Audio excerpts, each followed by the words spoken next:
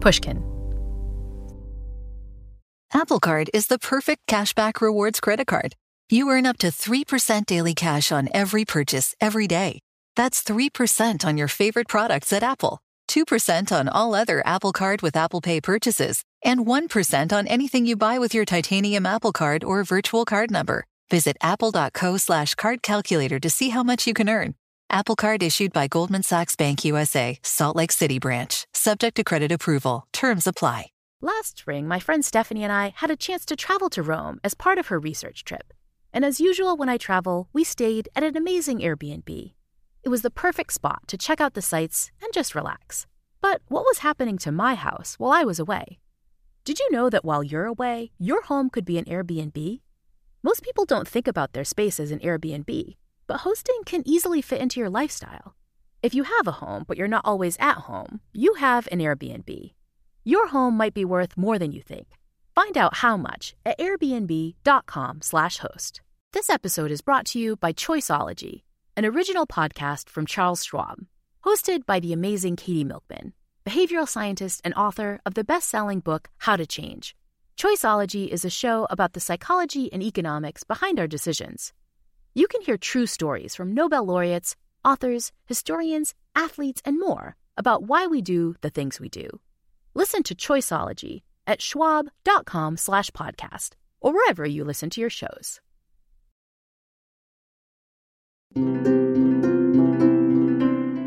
It will come as no surprise to you that I totally welcome the increased attention we're paying to the subject of happiness and mental health these days. But happiness and the desire to be happier aren't just modern preoccupations. And that means that centuries of smart people before us have grappled with this challenge. And a lot of the conclusions they reached are worthy of exploring in more detail. If you're a fan of the Happiness Lab, you know that we've already talked about what the ancient Greeks, Romans, and Buddhists can teach us about improving our daily lives. But there's still so much more to learn from the past. And so, in this new mini-season of the Happiness Lab, we'll see what age-old philosophies and religions got right. We'll learn more about the old-school tips that are borne out by the science. So welcome once again to Happiness Lessons of the Ancients with me, Dr. Laurie Santos.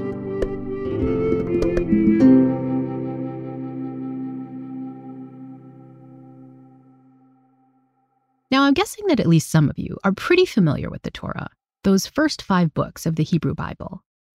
Some of you may have even read parts of this text as a child.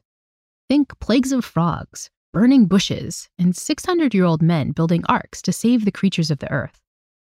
But it's important not to let these extraordinary adventure stories overshadow the human lessons contained within the text.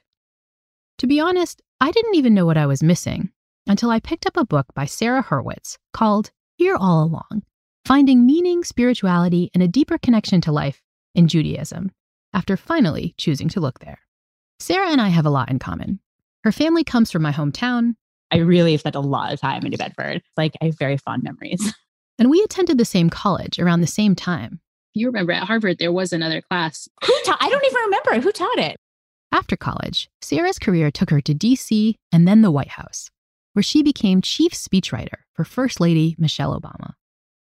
And it was only then that she started to reappraise what the Torah and Judaism more generally had to teach her. Because as a child, Sarah wasn't really feeling the whole religious thing. Judaism for me was like 2 kind of long, incomprehensible services at the major Jewish holidays of Rosh Hashanah and Yom Kippur. And, I went to Hebrew school, but like a lot of kids going to religious school as a kid, I didn't really love it. It was extra school after normal school. I kind of resented that. And one day in 6th grade, after, some of my classmates had been mean to me, I was like, that's it. I'm just done. I don't want to do this anymore. And so I went home that night and I gave my mom this totally made up, impassioned speech about how this Hebrew school wasn't honoring my true understanding of Judaism and it wasn't giving me the education I really needed. I mean, just all this, I don't know what possessed me. Like only a 11-year-old would think to do that. So my mother, bless her heart, she finds me another Hebrew school, which only meets once a week, but it's this long drive and it's not a very high quality Hebrew school. So I didn't really learn much after that. And I had a bat mitzvah, but it was very loosely based on Judaism. And that was kind of it. After that, I thought, okay, I'm a cultural Jew. I'm Jewish by heritage. But if I want meaning or spiritual connection, I guess I'll just have to look elsewhere. This doesn't sound like, the great origin stories of someone who's going to write a book about finding meaning in Judaism, so really what was the transition there? Yeah. So 25 years later, at the age of 36, I broke up with the guy I was dating. I had a lot of time on my hands and was kind of bored and lonely. I happened to hear about an Intro to Judaism class, and I signed up just thinking, okay, I should learn something about Judaism. I'm Jewish. I should know my heritage. And I have to say, I was blown away by what I discovered in that class. It was 4,000 years of crowdsourced wisdom from millions and millions of people who were basically pooling their very best wisdom on how to live a meaningful life, how to be a good person, how to cope with life's challenges, how to find joy, how to find spiritual connection. And I just could not get over how relevant all of this ancient wisdom was to my modern life. So let's do the kind of Cliff Notes version of Judaism, which I realize is impossible in like a short podcast. But, just like starting with the history for those that aren't familiar with it, like, what is the Torah, for example? Yes, great question. So the Torah is basically the first 5 books of what Christians refer to as the Old Testament. Jews call it the Tanakh, or you might hear it called, the Hebrew Bible. So it's those first 5 books. And it's basically the story of, oh gosh, it's so complicated. But, if I were to really fast forward, it's sort of the story of a family which eventually becomes a nation and, becomes enslaved in Egypt. And then it's a story of this God who rescues these Jewish slaves from Egypt, assembles them at the base of a mountain, Mount Sinai, and basically gives them a mission. And the mission is to build a society that is the exact opposite of Egypt, a society that rejects all of these old power structures that value kings and emperors and pharaohs, but that instead really focuses on the most vulnerable, the widow, the orphan, the stranger, the poor. And, it's this mission to create this society that's the opposite of Egypt. And that's sort of and it's really, it's a presentation of a covenant to the Israelites, and they have to choose. Right. This is a partnership between God and the Israelites. It is not an order that they are forced to accept. It's a covenant that they willingly choose to accept. So in Judaism, you have a sense of empowerment, of having free will and agency. And there's a real focus less on professing a certain faith and much more on acting in a certain way, in treating others in a certain way and living life in a certain way. When you say it like that, it sounds fantastic. But, I've kind of gone to the Torah, through the Old Testament, and you sometimes find things there that seem, at least to our modern ears, a little weird or maybe in some cases even disturbing. I mean, did you have that when you kind of got interested in the Torah more? Yeah, you read about these miracles, right? The seas parting and plagues and this and that. But, the Torah is not meant to be a historical document, right? This is not like an accurate historical blow account of ancient people. It is a document that I personally believe was written by people. There are some people who believe that it was written by God. I don't believe that. I think you'll find that most Jews believe that it is a human-generated document, and maybe the humans were divinely inspired somehow. But it's not meant to be read as a scientific document or as a historical document. This is a moral document. Right? It is articulating a certain moral sensibility that's basically a protest against the values of the ancient Near East, where human life was degraded, where emperors and pharaohs and kings were worshipped, and ordinary people were thought to be valueless. This document is saying, no. Like, this God is not concerned about emperors, pharaohs, and kings. Just the opposite. This God cares about the most vulnerable, the widow, the orphan, the stranger, the poor. So it's articulating a moral sensibility. And yeah, there's a lot of stuff in there that's 2,500 years old, right? And I think what a lot of Christians don't really understand is that we didn't stop with the Torah. For the past 2,500 years, we have been reinterpreting and reimagining the Torah. You'll notice that Jews don't put each other's eyes out anymore, right? It's not an eye for an eye, because 2,000 years ago, ancient rabbis said, oh, no. Eye for an eye means that if you put out someone's eye, you have to compensate them monetarily. That's what that means. And there's a lot of that kind of interpretation over 2,500 years. So today, you have women serving as rabbis. You have gay people serving as rabbis. We marry gay couples in 90% of the Judaism that American Jews practice. It's actually a lot like the Constitution. If you look at the original version of the Constitution, it allowed slavery. Women couldn't vote. I mean, very troubling. But over the last 250 or so years, we've been reinterpreting it. And it's a very similar process in Judaism. And it seems like part of the reinterpreting is really going back to the basic concepts, right? Not like the stories of bushes burning and, seas being parted and things like that. In your book, you talk about one of those fundamentals being this idea of the 3 fundamental truths, these 3 inalienable dignities. What are these dignities? This is based on this core Jewish idea that we're all created in the image of God. And you don't have to believe in any kind of God or higher power to understand the value of that. There are three inalienable dignities. One is that every human being is of infinite worth. You can't put a price on a human life. The second is that we are all equal. No one is more or less valuable than anyone else. And the third is that we are completely unique. There is no one else like us. The truth is, you might say like, oh, that sounds so obvious, Sarah. We all believe that. No, we don't. That's not true. We don't believe that, right? Like, think of how many times you've walked by someone on the street who said, hey, can you spare $1? And you said, oh, I'm sorry, not today. Or you've given the person $1 and then walked on. If that person had been a celebrity, I guarantee you would have stopped. You would have wanted to talk to them, get to know them. We don't value people equally. We value people differently based on their status, their net worth, their beauty, their likes, their fame. And so that idea of being created in the image and those three inalienable dignities is quite radical. This actually gets to something we talk a lot about on the podcast, which is this idea of being more other-oriented. It seems like these dignities really are about treating other people in a really important way, right? Like focusing on people who need your help, who can't help themselves. And this seems to be a real core tenet of the Jewish faith, too. You are right on. You've just gotten to the exact beating heart of Judaism. I think modern secular law and ethics are very much you do you as long as you don't hurt other people too much. It's about rights and freedoms and what people and things that you are not obligated to do. Jewish law is the opposite. It's very much about what you are obligated to do. And you're exactly right that a lot of those obligations are around how we treat others. And, I hear sometimes this old lie that, Christianity is a religion of love and Judaism is a religion of law. But if you actually look at Jewish laws, what they're doing is they're actually mandating a very high bar for how you treat other people. It's not just like, oh, give money to the poor. It's like, okay, how exactly are you going to do that? There's a lot of law around supporting people in a way that doesn't humiliate them, that empowers them. There's even a law that says that if you've loaned money to someone in need and you see them on the street, you should avoid running into them if you know they can't repay you, because to do that would be to embarrass them, right? It would to stress them out. Now that's so specific. Like, why are you getting that specific? But it's actually saying to you, hey, you need to be constantly thinking about the needs and sensitivities of others and really making sure you act in a way that respects their dignity and their feelings. There also seem to be two concepts that come from the Torah that are related to this, right? This idea of tzedakah and hesed. So walk me through these concepts. Yes. So the idea of tzedakah, it's often mistranslated as charity, but it actually means justice. And that's our obligation to give financial assistance to those in need. So when you label it as justice, it has a mandatory aspect to it. It's like fair procedures in a courtroom. That's justice. You don't just do that when you're feeling particularly kind or out of the goodness of your heart. It's mandatory. We have to support those who are struggling financially. Chesed, that means loving kindness. And it's not just about being nice to people, which you should be. It's a little bit deeper than that.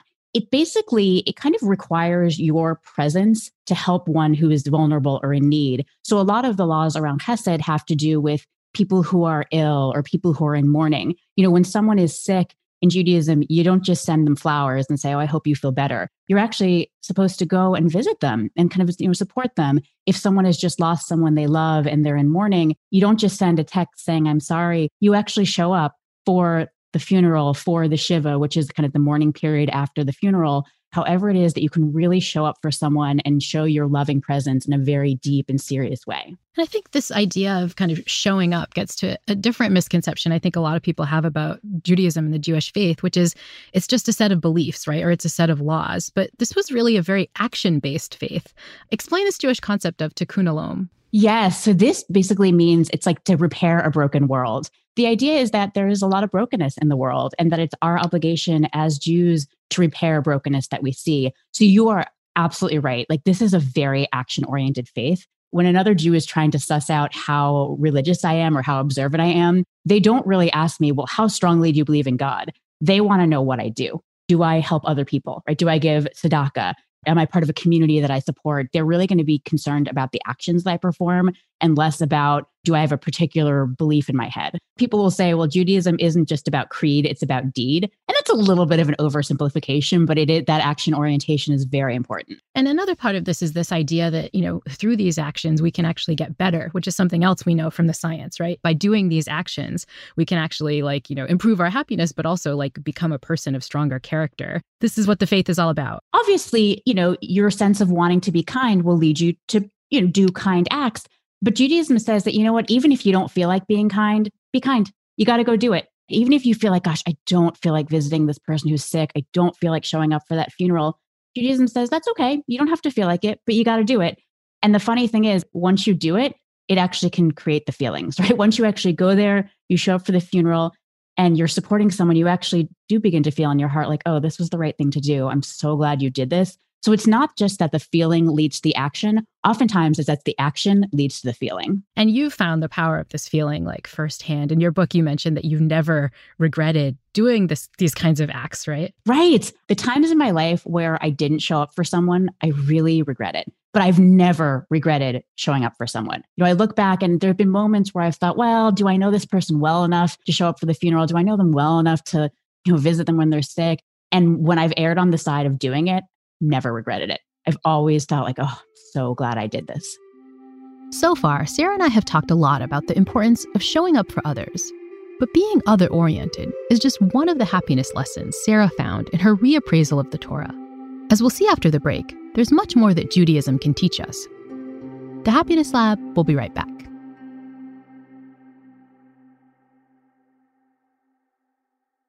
When you're hiring for your small business, you want to find quality professionals that are right for the role. That's why you have to check out LinkedIn Jobs. LinkedIn Jobs has the tools to find the right professionals for your team, faster and for free. LinkedIn isn't just a job board. LinkedIn helps you hire professionals you can't find anywhere else, even those who aren't actively searching for a new job but might be open to the perfect role. In a given month, over 70% of LinkedIn users don't visit other leading job sites. So if you're not looking on LinkedIn, you're looking in the wrong place. On LinkedIn, 86% of small businesses get a qualified candidate within 24 hours. Hire professionals like a professional on LinkedIn. LinkedIn knows that some small businesses are wearing so many hats and might not have the time or resources to hire. So they're constantly finding ways to make the process easier. They even just launched a new feature that helps you write job descriptions, making the process even easier and quicker. Post your job for free at linkedin.com/THL. That's linkedin.com/THL to post your job for free. Terms and conditions apply.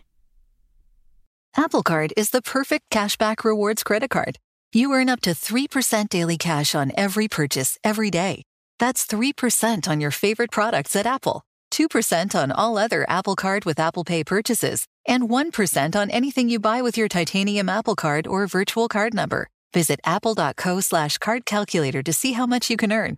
Apple Card issued by Goldman Sachs Bank USA, Salt Lake City branch. Subject to credit approval. Terms apply. Last spring, my friend Stephanie and I had a chance to travel to Rome as part of her research trip. And as usual, when I travel, we stayed at an amazing Airbnb. Our Airbnb even had a balcony that overlooked the Colosseum. It was the perfect spot to check out the sights and just relax.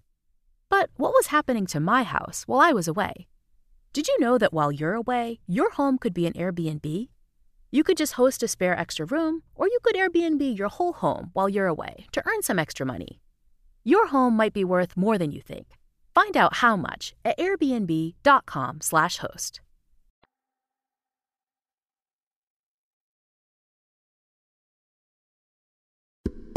If you're a fan of the Happiness Lab, you probably know that being grateful for the people and things in your life is an important tool in your well-being kit. Counting our blessings and expressing thanks to others improves our resilience, strengthens our social bonds, and makes us more willing to take positive steps to improve our happiness.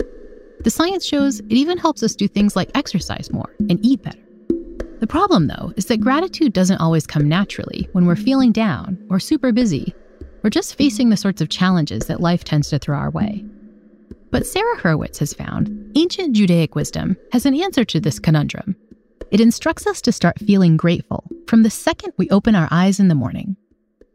Traditionally, the first prayer that a Jew would say, it's a prayer people refer to as Moda Ani or Moda Ani, depending on your gender.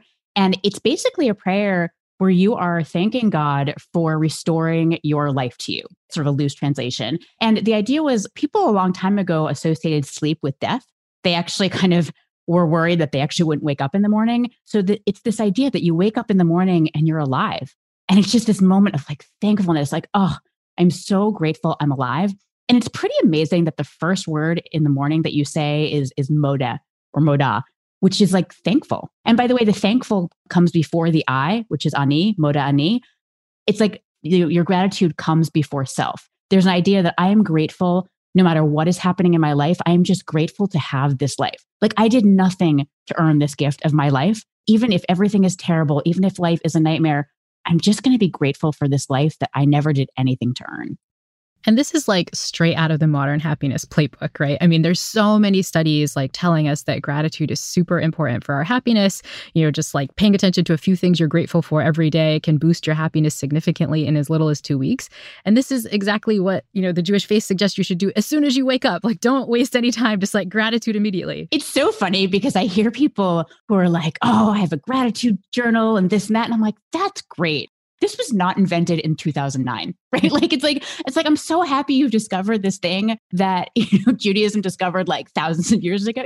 This is sort of time-tested wisdom for what makes for a happy life. And it's not just in the morning that you say this. You're saying prayers of thanks and gratitude throughout the day. Gratitude is actually a key theme of the Jewish liturgy.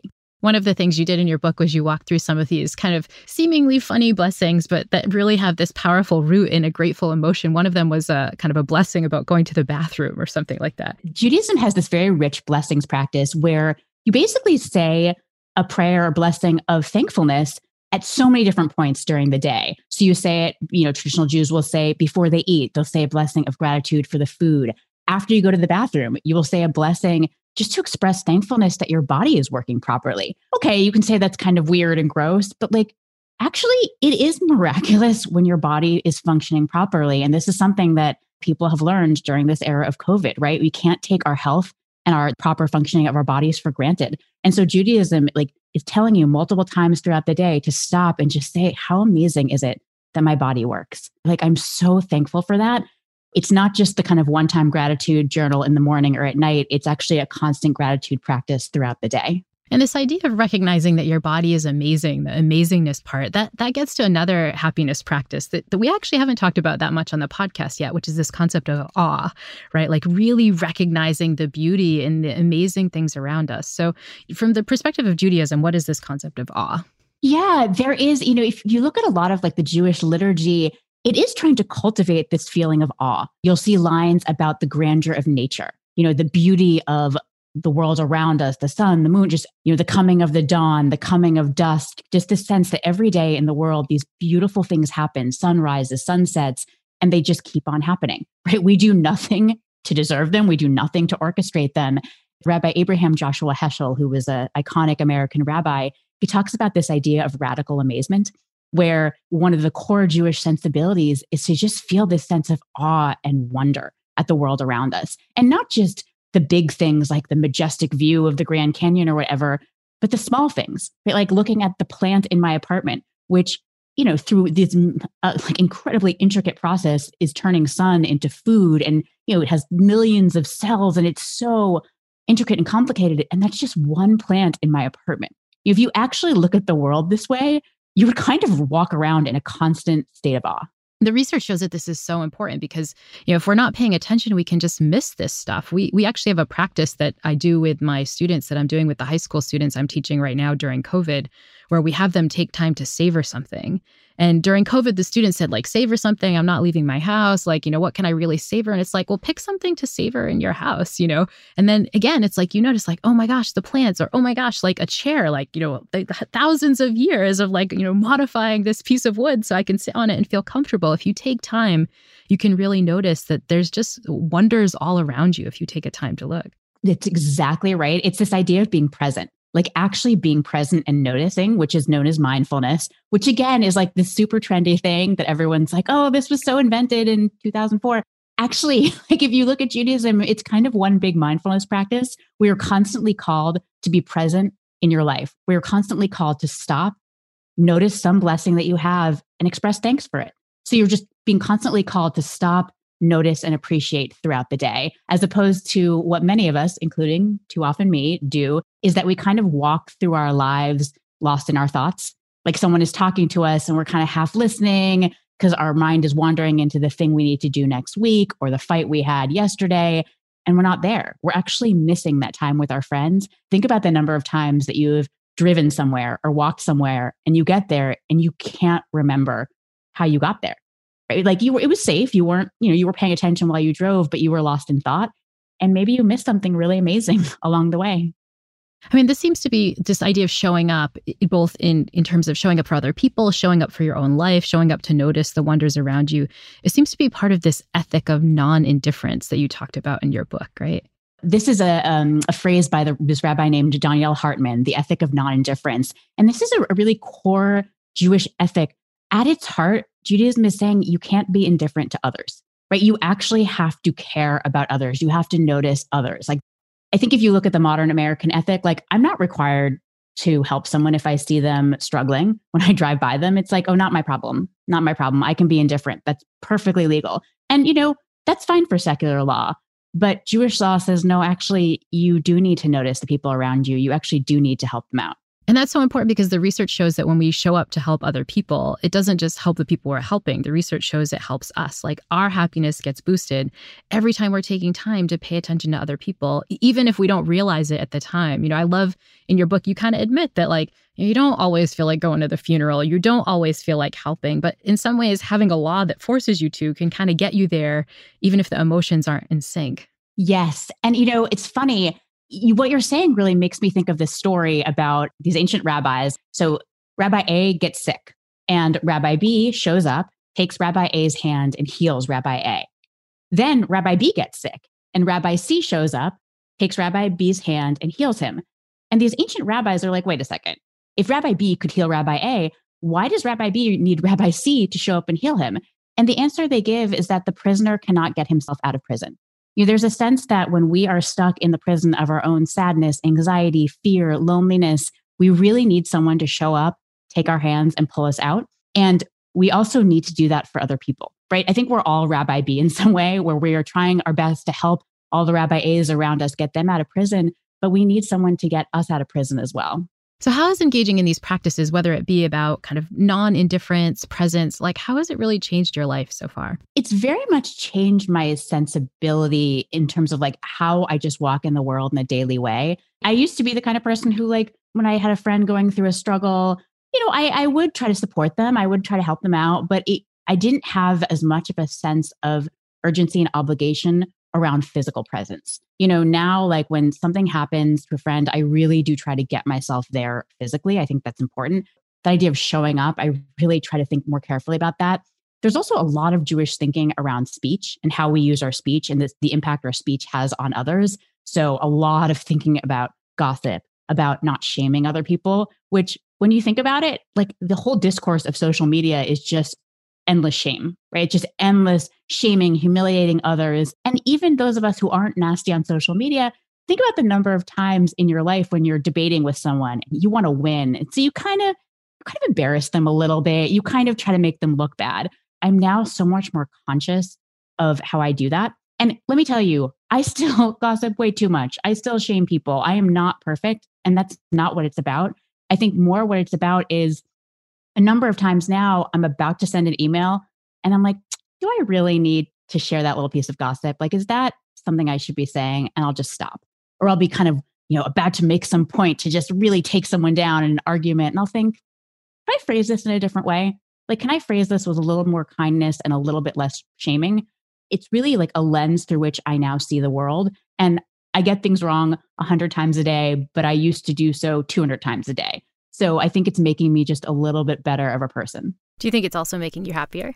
I do. I think it's making me so much happier because I think that Judaism gives me some sense that I am tied to something very, very ancient that has been passed down from generation to generation to generation for so long to make its way to me. It's this incredible inheritance that I feel really honored to receive. And, I think engaging in Judaism, it makes me feel like my life is not just some random accident of faith that has no meaning. I have a sense that each of us has a purpose here, that each of us has incredible worth, that each of us has a sense of, unique createdness, right? Whether you think that's by a God or just, it's just the science that says that we are all completely unique, that gives me a sense of purpose and meaning. And I also just have a greater sense of gratitude in my life. I have a greater sense of awe and wonder where I stop and notice things. I think before I kind of became familiar with Judaism, don't know, I just kind of like walked through my days, didn't appreciate a lot of things. It was a bit of a kind of more of a numb, kind of checked out kind of life, sort of a sleepwalking through life kind of feeling. And, I still feel that way sometimes. It's not all like, radical amazement and awe, but I think I have many more moments of real connectedness, real presence, real joy. I'm so thrilled that Sarah was able to give us a whirlwind tour of thousands of years of Jewish thought. We've already touched on scientifically backed concepts like gratitude, mindfulness, awe, and even being other-oriented. It was a lot to pack in. But we're not finished with Sarah or the Torah just yet, because in the next episode, we're going to tackle one of my favorite happiness tips from Judaism. And this one is a biggie. In fact, it's even one of the 10 commandments. But to my shame, it's the commandment that I personally am most likely to break. That simple instruction to take a day off.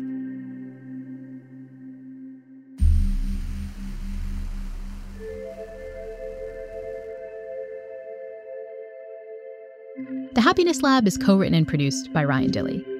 The show was mastered by Evan Viola, and our original music was composed by Zachary Silver. Special thanks to the entire Pushkin crew, including Mia LaBelle, Carly Migliori, Heather Fain, Sophie Crane McKibben, Eric Sandler, Jacob Weisberg, and my agent, Ben Davis. The Happiness Lab is brought to you by Pushkin Industries and me, Dr. Laurie Santos.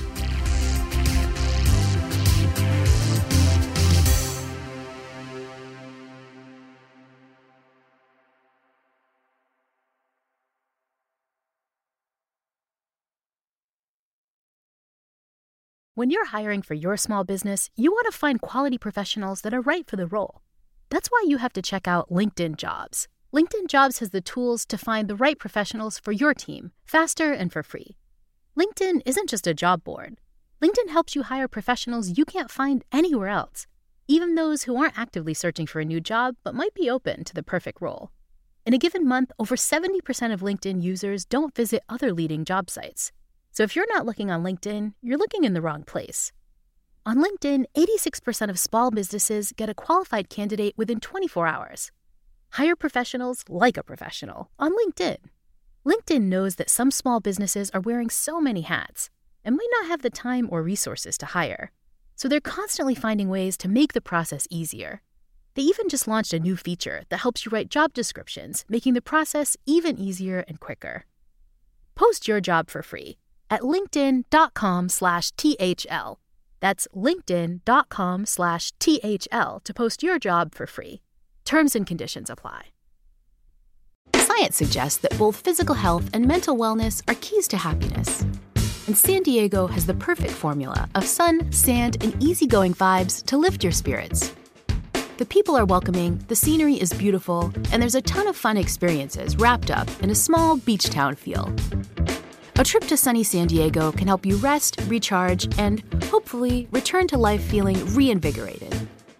Find your happiness at sandiego.org today. Funded in part with City of San Diego Tourism Marketing District Assessment Funds. This show is sponsored by BetterHelp. It's a simple truth. No matter who you are, mental health challenges can affect you, and how you manage them can make all the difference. That's why everyone should have access to mental health support that meets them where they are and helps them get through. BetterHelp provides online therapy on your schedule. It's flexible, simple to use, and more affordable than in-person therapy. Connect with a licensed therapist selected just for you. That's BetterHelp, HELP.com.